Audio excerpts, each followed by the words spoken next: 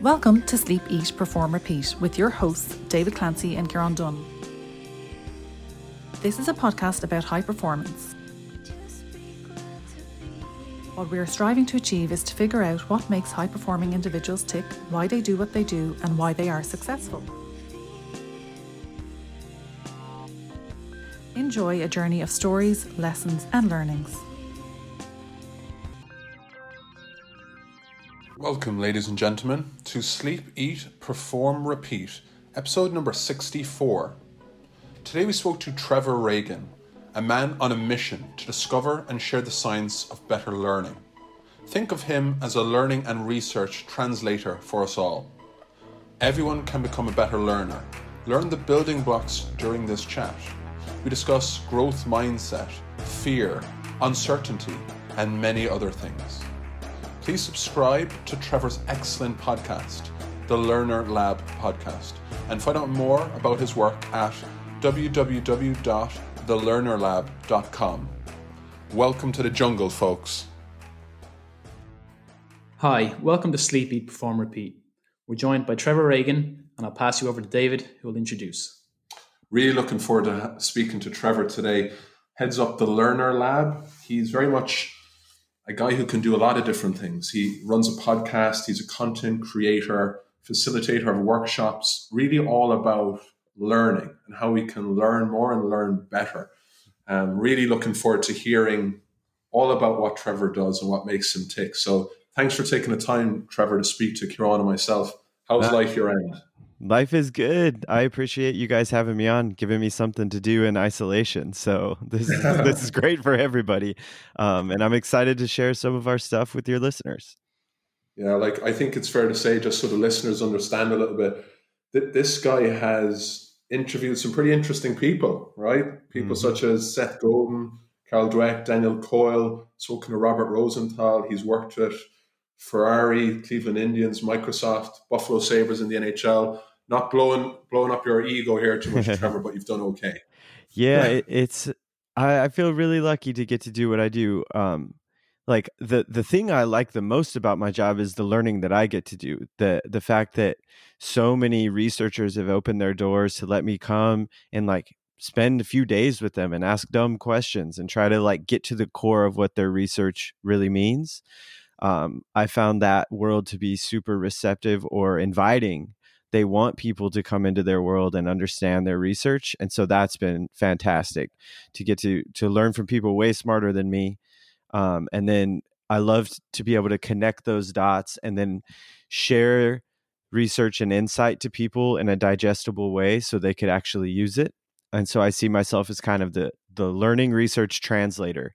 It's I'm going to connect the dots and I want to explain it, not dumb it down, but explain it in a universal language so people can take action on it. And I'm just lucky to kind of get to learn and get to share. I love doing both of those things. So here's a bit of a curveball early on for you. What kind of learnings have you distilled or taken from your experience that you're maybe utilizing personally through what is a pretty difficult and surreal period of time now that we're all facing? Yeah. A few big pillars of our message. One is everyone can become a better learner, but that requires action. And there's a few building blocks to becoming a better learner. Three big ones that we push, and there are more. One is just the belief that we can grow. Some people call that a growth mindset. And that's just the belief that we are capable of change. The other core pillar we talk about a lot is just kind of having a deeper understanding about fear and our kind of tough emotions, that when we feel fear or when we feel nervous, when we feel anxious, it doesn't mean we're doing something wrong. If we're dealing with uncertainty, if we're in a situation where we care and the outcome is unknown, we're going to feel things. And so two big principles we push is accepting the fact that feeling is okay. That doesn't mean we're doing something wrong or not prepared. That means we're a human. And then building this growth mindset, which is the belief we can change and grow. So I use those things every day in and out of pandemics, right? I use those things no matter what's happening, but especially now it's helping a lot that I see a lot of people in my industry telling people how to think and how to feel during this time. But the truth is no one knows what we're doing. This is weird. There's no clear-cut finish line. this is something that no one has experience with. And so kind of my advice goes in a different direction of just like, look, there's no right or wrong way to deal with this. There's no right or wrong way to feel, but however we feel is okay. It's normal. We shouldn't be trying to suppress those feelings or get rid of them. We can learn to accept them. And then for sure, we can focus on our actions on top of those and use this as an opportunity to grow. But what we're really trying to avoid is like, okay, the type 1 emotion is how we feel, but the type 2 emotions are having feelings about our feelings. And those are the ones that get us in trouble. So before a big performance, I'm nervous, but sometimes I'll feel shame because I'm nervous. And then I'm in real trouble. And I would say the same with this. Is like, we feel how we feel, but we shouldn't be slipping into those type 2 emotions of shame for feeling nervous, anxious for being anxious. And the way to avoid that is just to accept them. It's like, hey, however we feel is okay. Every day is going to be different. We're in a weird situation. And at the same time, we can find ways to make progress and grow and build stuff. That's the growth mindset piece. And so that's a great 1-2 punch of accepting tough emotions and then focusing on the things we can control and ways to grow and get better and practice the things that we care about. I love that. Like control the controllables, and if you can't control something, don't worry or stress yourself too much about it, right? Yeah. One of the best things I heard you speak about before, Trevor, was the conversation you had with Seth Godin, and the day you said he gave you permission to feel fear and to not overly judge it. Do you want to just run through sort of a little bit of how people can understand fear and how they can use it as a tool to get better? Right. So the part that's helped me the most, and I think I have a better understanding of it now. He taught me this lesson almost 7 years ago, and I know it's easy to say this, but it legit did change my life. Like every once in a while, you're exposed to an idea where you're just like, whoa, that is way different than how I normally talk about this. So I think here are the building blocks of having a deeper understanding about fear. First, it's sort of, in a way, it's like wired in, like a part of our brain creates our emotions, it creates our fear. And then we need to understand, well, what are the triggers that create fear and discomfort? There are a lot, but maybe 4 big ones would be uncertainty, attention, change, struggle. We could even add like caring to that situation. So the way it works is, whether I'm in danger or not, if what I'm doing involves uncertainty, attention, change, struggle, and if I care about it, I'm going to feel some discomfort there. And so whether it's a small thing like speaking up in a group and asking a question in a class, well, there's a tension and uncertainty there. That's going to create some discomfort. It could be a big match, big game. We don't know if we're going to win or not. There's a lot of people watching and there's struggle involved. I'm going to feel a certain way. And so the funny thing is, there was a survey done by a researcher at a Harvard Business School. Her name is Alison Wood Brooks. They surveyed thousands of people and asked, before a big performance, when you feel nervous and activated, what is the best thing to do with those type of feelings? 91% of people said something to the effect of we should suppress them or get rid of them. Basically saying we should tell ourselves to calm down, tell ourselves don't be afraid. And I think for everyone listening, we've all said that to ourselves and we've all heard that from the outside. That's kind of our default approach to dealing with fear. Calm down, don't be afraid. There's a lot of ways to say that, but that's the core message. What they find, though, in research around stress, anxiety, fear, that one of the worst approaches we can do is to try to suppress emotions like that. When we push back on those, they actually get worse. And so in Alison Wood Brooks' research, she did a really fascinating study to test and compare these different tactics of one, suppressing fear, and the other of what they call reappraising it, but that's essentially just accepting it. So they did this study where they had 3 activities that create a lot of discomfort: public speaking, a math test, and singing. So the idea was, we're going to put these students through these activities. These are going to activate them. Let's test and compare the different approaches. So There's 3 groups of students. The first group is taught before they perform the activity. They're taught, calm down, don't be afraid. The second group is taught nothing. And the third group is the reappraisal group. They're taught, it's okay, it's human, it's expected that you're going to be a bit nervous before you do something like this. And in all of the activities, group 1 did the worst. And in all of the activities, group 3 did the best. And it was like a big difference. The way they did the singing portion of the study gives us the big lesson, and it'll essentially answer the question that you asked. I've been talking way too much, but the singing portion was you go into a room, a small room, and there's 3 people sitting at a table across from you. There's a Nintendo system hooked up to a TV, and you have to sing "Don't Stop Believing" to the 3 strangers. Obviously, this is kind of like a nerve-wracking situation, and it actually gets worse. The 3 people are part of the study, and they're trained to give you no facial feedback. So while you're singing the song, they're just sitting there deadpan, no smiles, anything. And they're giving it all. Like if an audience did that during one of my workshops, I would die. Like we need that facial feedback. So obviously this is a fairly uncomfortable situation that they've created. Okay, so the group that's taught, calm down, don't be afraid, they score an average of 53% on the song, like the game gives you a score. The group that's taught to reappraise it, the group that's taught it's okay, scores an 81%. That's an almost 30% boost in performance coming from one adjustment to the way we talk about fear.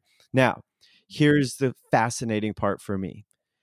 In all of her work, she measures the physiology. So they measure heart rate, blood pressure, even hormones. In all of the groups in this study, there was really no change. Everyone's heart rate went up. Everyone's blood pressure went up. Everyone could see that physiology changing. And so when we're talking about reappraisal and accepting these tough emotions, we're not necessarily changing how we feel. We're changing how we interpret those feelings. So think about group 1, who's told, don't be afraid, but then they're put in a situation where they do feel afraid. Now they're going to be in that room going, uh-oh, you told me not to feel, but I do feel. Something's wrong. I'm not ready. That's that type 2 emotion we were talking about. They're in this snowball effect of shaming themselves because they're afraid because they were told to not feel. Then you put yourself into the shoes of group 3 who's taught it's okay, it's human, it's normal. Now they're in the room feeling the same way, but they're more likely to turn their attention to the task of singing because they accept the fact that the nerves are a part of the equation. And to me, that's the fascinating part. When we're telling people to accept and reappraise, we're not telling people to get rid of how they feel, but we're just changing the way we interpret it. When we learn that it's okay, we can accept those feelings and turn our focus to the task. When we think we're doing something wrong by feeling, our focus is more internal on fighting this losing battle of trying to get rid of the nerves that can't really be done. And so we take this back to Seth Godin. That's what he taught me. And the fascinating thing is he didn't know about this research. This is just something that he thought about and learned from talking to great artists and musicians. This is something that people in the arts usually learn and figure out without being exposed to the science. And so I love topics like this where there's a collision between the arts, the performance, sports, even business and the science. And this is one of those topics where a lot of people are saying similar things. And then to connect those dots of explaining it how Seth does, talking about his messaging, but then bringing in the studies and research to support what he says, that's what excites me. And that's where I find like I can provide the most value to people of connecting those dots like that. And this topic is a great one. In the end application is for people to understand it's okay to be nervous. Like anytime you expand out of your comfort zone in a big or small way, we're going to feel. That doesn't mean we're doing something wrong. It doesn't mean we're not ready. It doesn't mean we can't handle the situation. It means we're a human. It means we have an amygdala. Seth calls this our lizard brain. And so once we learn the mechanics of fear and learn to accept it, it can actually have a big impact on how we perform and a big impact on how we grow. Because think of all the times in our life in our past where we've been presented a learning opportunity, but we feel activated, we feel nervous and assume like, well, I better not do this because I'm nervous. But once we learn the mechanics of this, learn to accept it, we're presented a learning opportunity. We feel activated. Now we know, oh, that doesn't mean I can't do this. That just means I'm a human. Like, wow, that small adjustment can help me take advantage of more learning opportunities, which will help me grow and get better at the things I care about. Definitely. I think one of the things that we think about when we have an outsider view of athletes and elite performers is that they don't experience any fear. Yeah. And I think a recent interview with Pat Connaughton from the Milwaukee Bucks in the NBA, and the question was, how did you get over having anxiety or having fears or butterflies before games? And his response was that he never did. Yeah. That he experiences them, and exactly what you said, he accepts them. Right. So through practice, we can get better at what Seth Godin says, dancing with fear, which is feeling it, but doing what I got to do anyways. And through practice, we get better. But the way we misinterpret it is when someone's good at dancing with fear, we assume they don't feel it, but they do. Like I was a keynoter at a big conference in Canada, and Marion Jones was the other speaker. She's probably ran like 10,000 races. And she's like, yeah, before every race, I was nervous. And like in my world, I've probably given 1,200 workshops or talks in the last 7 years. I'm nervous every single time. I was nervous before this interview, and I'm a bit nervous right now. And but I know like that doesn't mean I'm doing something wrong. And before Seth Godin taught me that, that's what I assumed. Like I was nervous before a talk, and I assumed, well, I'm too young. I don't belong here. I'm not smart enough to do this. Since Seth Godin gave me permission to feel nervous and permission to feel fear, now I know just because I feel activated right now, it doesn't mean I'm doing something wrong or I'm not prepared. It just means I'm taking part in an activity that's taking me out of my comfort zone. And so once we learn how it works and learn to accept it, this can help us dance with it. It doesn't get rid of it. And so what we tell people is, our goal is not to become fearless. We just want to give fear less power when we're learning. We don't want fear making our decisions when we're trying to grow. Not by getting rid of it, but by just understanding it. And I think that's something that's helped me more than I can even explain. I think you said before, keep fear in the back seat. Yeah. That's a good way. It's like fear is always in your car and you can't get rid of it. But what we want it to do is to sit in the back seat and not drive. And I think everyone listening, we've all can flash back to times where fear was driving, like fear was driving the bus. And the goal is we want to be driving. Fear is in the back, but we don't always have to listen to it. And that's our goal. That's cool, Trevor. I'd like to ask you something about, the Learner Lab and all that. I recently did a masterclass with Quick. It was all about learning faster and learning better, especially now, my time would be a bit challenged, let's put it that way, over the next couple of weeks. I've got a 2.5-year-old toddler. Ooh. I've got a pregnant wife, and I'm also trying to be productive in a work sort of space. So sure. What's your advice or insight experientially if I'm trying to, continue to upskill my learning, keep reading, keep attending courses? What's your opinion on learning faster, learning better, or actually, it's not really about learning faster. It's about doing X, Y, and Z. Yep. So there's a lot of things to think about, and we could get really into the weeds, but just high level stuff. One is sometimes because of people talking about like the 10,000 hour rule and stuff like that, we assume that a learning journey takes thousands of hours when what that research is showing is it takes a lot of time to master something and be one of the world's leading experts in a field. For us, we just have to get kind of good at something. If we get kind of good at it, it could be life-changing. So the return on investment of acquiring a skill for us and getting good enough is so powerful. And so it doesn't take 10,000 hours to develop a new skill and get good enough. And so sometimes a great approach is just to shrink that down and help people understand within the course of a weekend or a week or a couple of weeks, you can acquire a skill and learn enough to be dangerous that the skill becomes useful, which is awesome.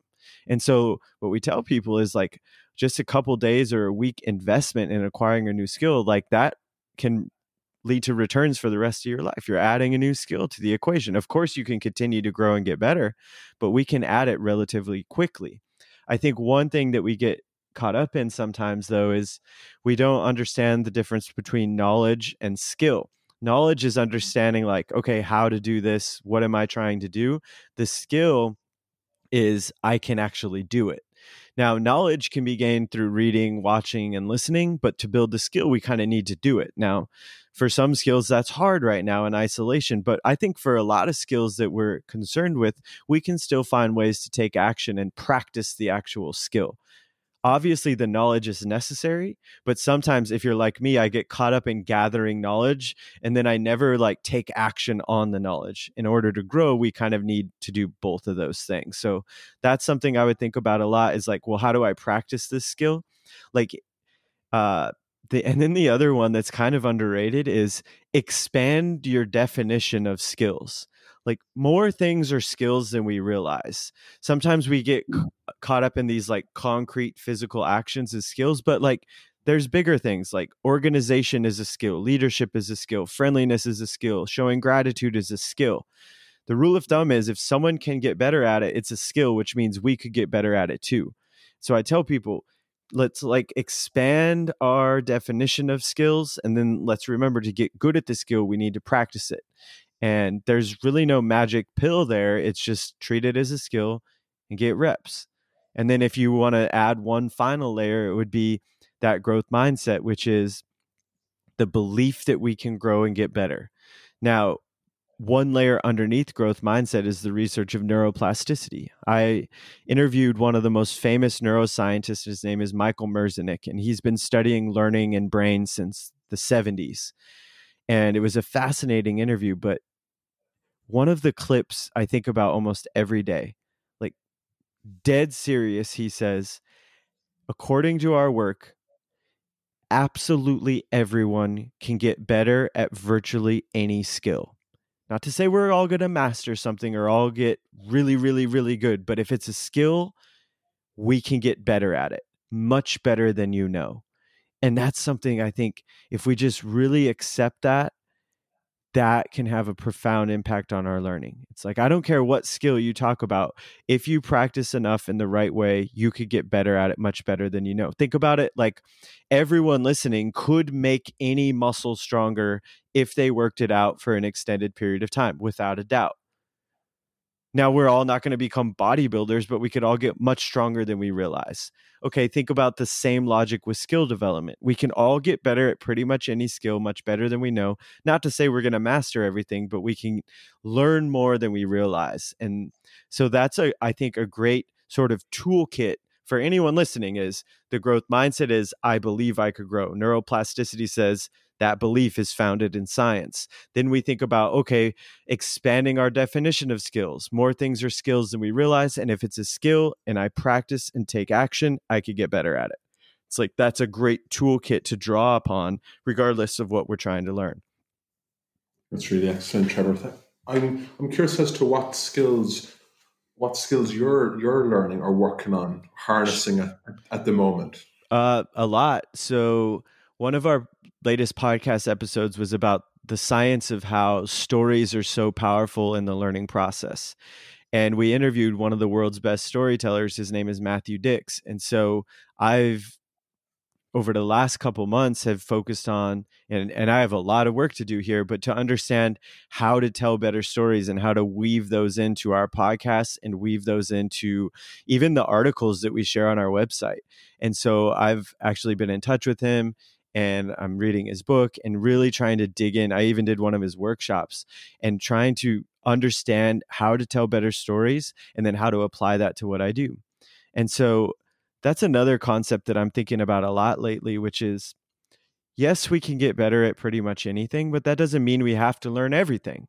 But everyone listening, we're kind of on our path, we're on our in our lane, but there's a lifetime of learning that we can do within our path, like on our lane. For me, I'm going to be doing this for the rest of my life, researching, learning, and sharing it with others. But there is endless skills that would make me better at that, whether it's design, whether it's storytelling, whether it's understanding the science, whether it's becoming a better communicator. Like, there's so many things that will help me grow. So storytelling is one.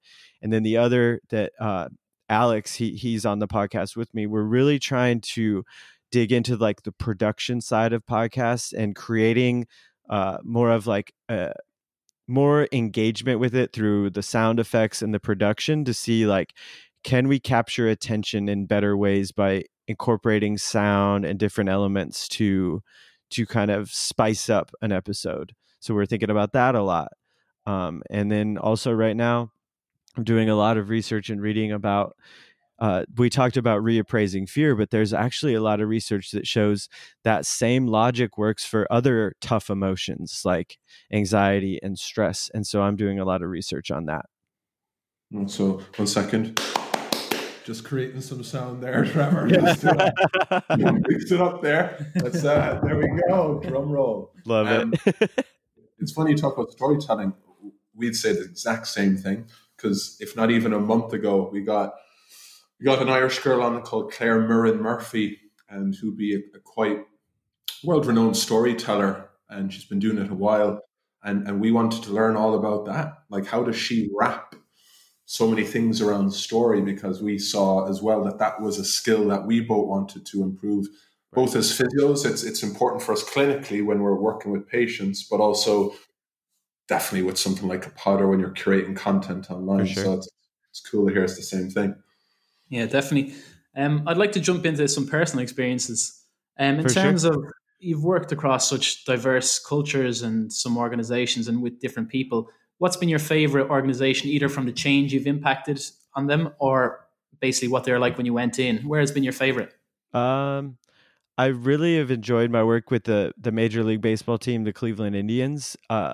It's been an extended relationship, so it's been a few years now, and they're one of the most hungry learning groups that I've ever met. And so they fascinate me because they're constantly reading, and when they read a book that they like, they'll invite in the author. And so they're so hungry to grow and get better. And everyone in that organization is a learner. From the top down, people are looking at ways to grow and get better. And it's so fun to go hang out in an environment like that. In a way, I'm kind of jealous, like, oh, everyone here is trying to grow and get better. Like, that snowballs and makes it more fun for everyone. So that's been one of my favorite groups to work with. So, like, my favorite presentation by far, I actually got to do a workshop inside of a prison here in the US. And I was really nervous and didn't know what to expect. But that was one of the most engaged groups I've ever worked with. It was like a 3-hour workshop, and these guys were unbelievable learners and asked really good questions. And it seemed like we really connected and got some stuff done, not because I was awesome, more because they were awesome. Like, I learned probably more than they did. But that workshop was one of those where you get done and it's like, wow, I'm never going to forget those guys. And I'm never going to forget that 2 to 3 hours that we spent having some really, I think, powerful conversations about important stuff. So I'm lucky that I get to do stuff like that. Super fortunate. And then on the other side, it's like kind of my favorite group that I get to work with a lot is students of all ages. Like, I love getting in, and like this fear stuff we just talked about, I present that to third graders. Like, we simplify it down a bit, but that's a conversation we're having with them, and to see the way they respond to something like that is pretty powerful. So I enjoy, no matter who the audience is, I'm having the time of my life. And I think most groups can connect with this material, and so to see the way that it hits home is pretty cool, and to watch people run with it is, I think, the best part. Nice. Very nice. Trevor, what do you think we can all learn and take from this global timeout that we've all had and we will continue to have for another couple of weeks? Sure. What are the big things we can, as humanity, as human beings, sure, Homo sapiens at the other end of it, what can we learn to help us? I think there's layers to it. So obviously one layer is maybe some of us are fortunate to have extra time that we wouldn't have, where we can read and practice different skills. That's like layer one. And maybe most of us don't have that. Like, I think some of us do, but not all of us do. But I think we go back to expanding our definition of skills. Maybe what we're really learning now is how to be still.